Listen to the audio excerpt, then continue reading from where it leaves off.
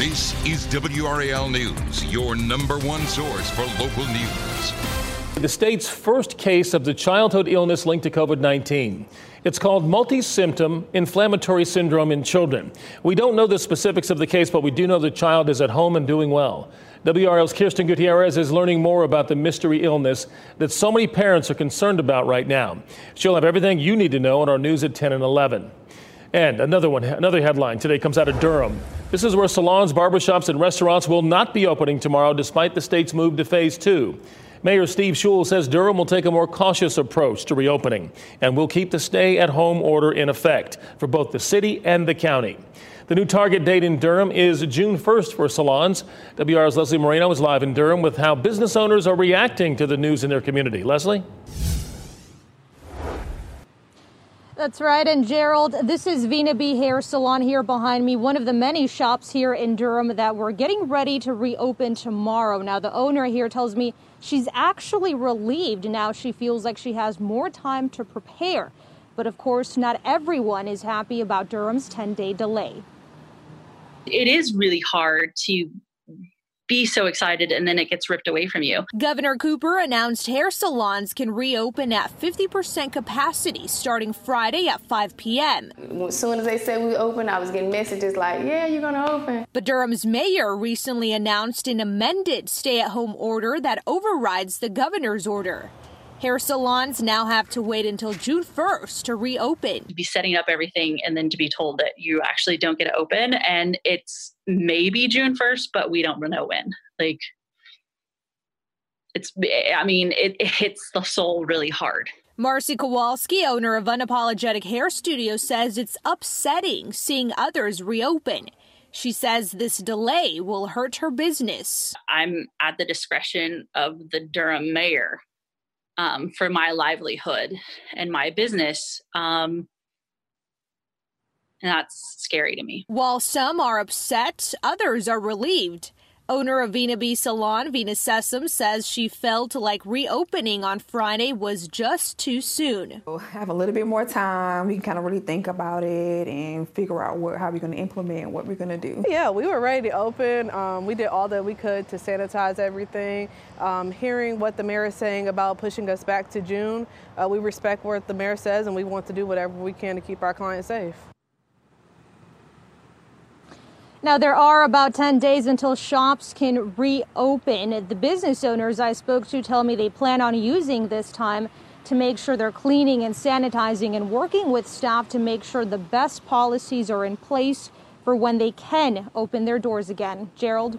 Safety first. Leslie Moreno, live in Durham. Thank you.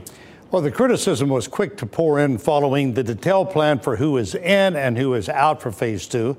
I had the chance to talk with the governor about those concerns and why specific steps were taken to move forward. Phase 2 begins tomorrow. We have been inundated with phone calls and emails, I'm sure your office has as well. And here's one of the questions that comes up over and over. Explain to me why I can go and sit across from a manicurist for 45 minutes, but I can't go into a gym and run on a treadmill. What was the metric that pushed gyms off the list? Well, first, we believe that our indicators look good enough to move into phase 2. Our percentage of positive tests are going down. Our hospitalizations are remaining steady. Our pre-COVID syndromic cases that people presenting to the emergency room are down. Our testing and tracing is going pretty well, but we're still concerned about the total number of positive cases.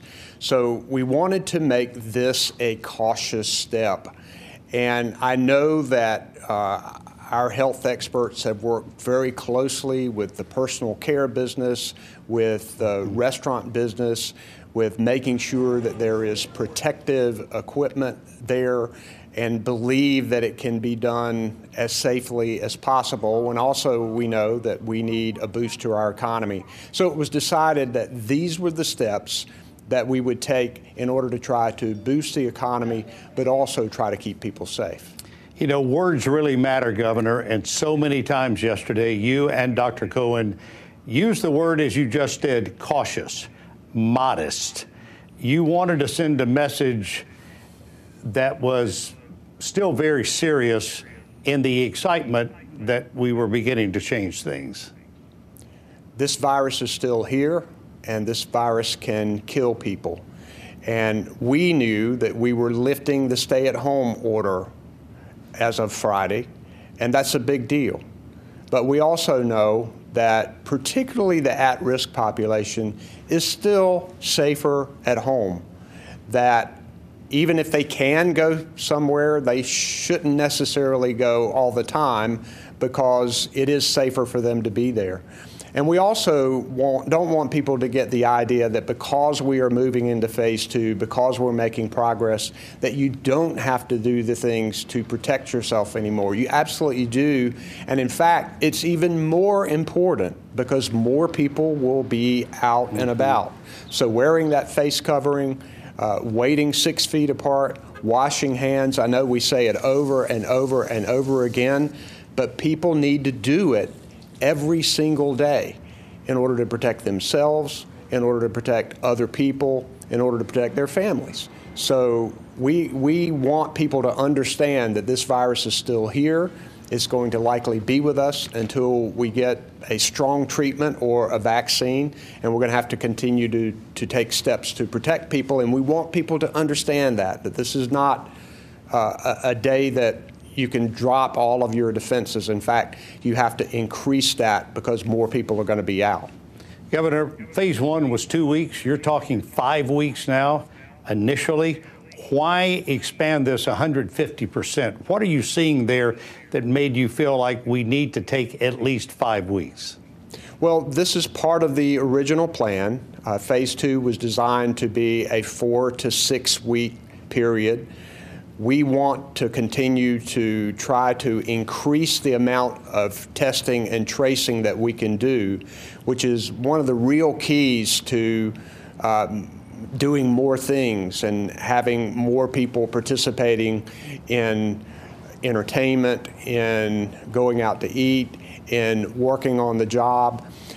We know that if we can test a lot of people, that we can isolate them, that we can trace their contacts, that we can isolate them, that everybody's going to be safer when they're out and about. So we think that this 5-week period of time, it's important for us to continue to examine the indicators, but also push to ramp up our testing.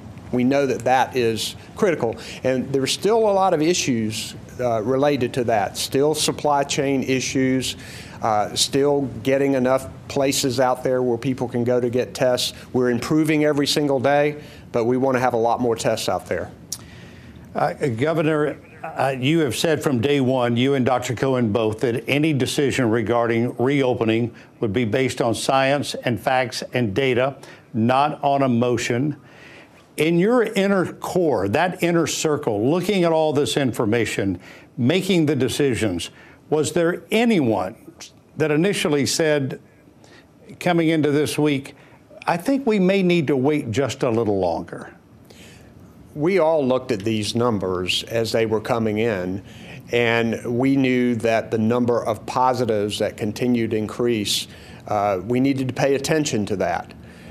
No, we did not believe that we shouldn't go into phase 2, but we did think that that number of positive cases should make us be more cautious about what phase 2 consisted of.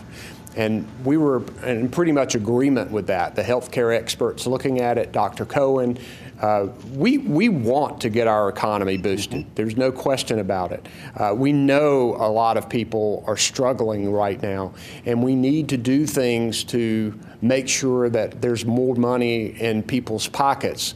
But at the same time, we've got to be careful about it. We've got to save lives, and that if we move too far, too fast, we can cause a spike that could overwhelm our medical system and could cause us to have to go backward and reinstate the stay-at-home order. We don't want that to happen. And that's why we took the kind of step that we did yesterday for what's coming Friday. Well, as always, we really appreciate your time. Very quickly, are you getting a haircut this weekend? I think I probably will. I'm going to talk to the person who cuts my hair, and I don't think she likes my starter mullet that I have. So I think that'll probably go sometime, maybe this weekend, hopefully soon. I know, I feel like we're all back in the 90s. Governor Roy Cooper, very seriously, we know you're very busy. Thank you for your time.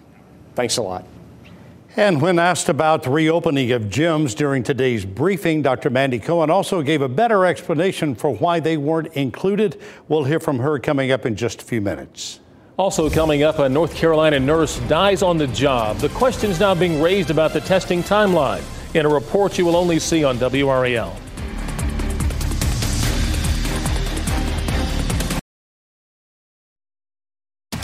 You're watching coverage you can count on with WRAL News. It's frustrating because we have felt like we've been in this phase 2 kind of setup since the announcement, and we've been prepping for it. We've brought a lot of people back on. We've done a ton of work. One of the biggest disappointments we heard following the governor's phase 2 plan was from gym owners. You just heard from Doug Wharf, who was on our 7 o'clock news last night reacting to the announcement, one he said caught him and others in the industry by total surprise. And today, Dr. Mandy Cohen explained why they're going to be waiting a bit longer. As you work out, you obviously breathe more heavily and more intensely. And this is a viral respiratory pathogen, right? So it is something that is expelled through your droplets of your mouth and your nose, which obviously come out with more force and can be in more distance when you are working out. And so some had said, is it because of the sweat? It's not an issue related to sweat. It is really more about the heavier breathing that you do naturally when you are doing any of the athletics in a gym setting. But it's also knowing that when you are working out, folks are not going to be wearing a mask covering in order to get good ability to breathe in deeply, again, because you're working out. So the combination of not wearing the face mask and the face coverings and having more respiratory droplets expelled because you're working out does put that at a higher risk. Very thorough explanation from Dr. Cohen. The doctor also says the state will continue to watch the numbers and speak with gym representatives already working closely with the governor to decide when it will be best to reopen. WRAL News is part of a statewide reporting collaborative made up of investigative journalists in different regions. This group recently discovered that a prison employee died of coronavirus. At first, prison leaders refused to acknowledge her death publicly. They only did so after we continued to push for answers.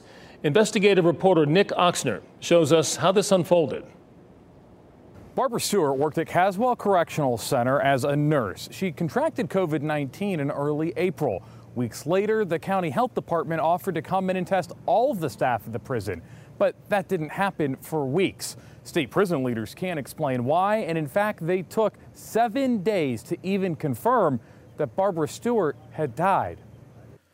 Barbara Stewart worked as a nurse at the Caswell Correctional Center for 27 years. She kept going to work after the coronavirus pandemic broke out, even though she had health problems that put her at greater risk of being impacted by the disease. Stewart ultimately got the virus, was hospitalized, and died earlier this month. Prison officials had said nothing about her death until now. This is a dereliction of duty. Artis Watkins runs the State Employees Association of North Carolina, which represents prison workers. Her group has been calling for testing for all prison staff for weeks. It's kind of infuriating because this is not an argument over pay or benefits. This is an argument over health and safety and people's lives. Weeks later, the Caswell County Health Director offered to test all staff at the prison in mid-April, as other employees turned up positive too. But that offer was delayed. There was no testing for staff at the prison until May 8th, the day after Stewart died. In a call with reporters Thursday, Commissioner of Prisons Todd Ishii said he approved the testing immediately, but couldn't explain why the testing wasn't done sooner. I can't speak specifically to the delay. We gave the approval on April 21st. Ishii and other corrections leaders launched a new plan this week to test prison workers across the state using a chain of urgent care centers. But Watkins and other advocates have questioned the effectiveness of that plan, too. If it were a serious plan, it would encourage folks to take part by making it easy. Watkins says the testing plan requires workers to get tested on their time off, unlike a previous plan proposed by State Treasurer Dale Folwell, which would have tested employees coming and going from work. If they were serious about testing to address a serious issue, they would have gone ahead and taken what was on the table, which was drive-through testing right there at the facilities, and they didn't take that option. In a phone call, Brenda Stewart's husband tells me that she had to take masks from his workshop to work with her because even as a nurse at the prison, she couldn't get the proper protective equipment to keep herself safe on the job. We've now learned today that the Department of Labor has launched an investigation into whether or not Stewart's death could have been prevented. For WRAL News, I'm Nick Oxner. Up next, a familiar face, Nurse Ashley Wheeler's message from the Durham Regional ER as North Carolina heads into phase 2. Has been pretty scary to know. Coverage you'll see only on WRAL News. We absolutely have not slowed down on our COVID patient presentations. We still have plenty of people who we are testing throughout the day, admitting to the hospital. It's never really dropped off. It hasn't surged like we were worried it would, and that's good. That's a good thing. But as we open up into this phase 2 for the state, I can't lie and say that I'm not concerned. I am. I think everybody here, we're a little bit more cautious because we see this all day long. I just really hope that people can follow the guidelines and continue to wear masks and to continue to be really thoughtful about their decisions. Duke Regional Emergency Department nurse Ashley Wheeler's most recent update. She also pointed out an uptick of regular ER patients coming back, which is a good thing because people are not putting their own health at risk by avoiding going to the hospital. That does it for our news at 7 on WRAL. And we thank you, as always, for making us your choice for news. We're back at 10 on Fox 50, 11 here on WRAL. Have a great and safe night.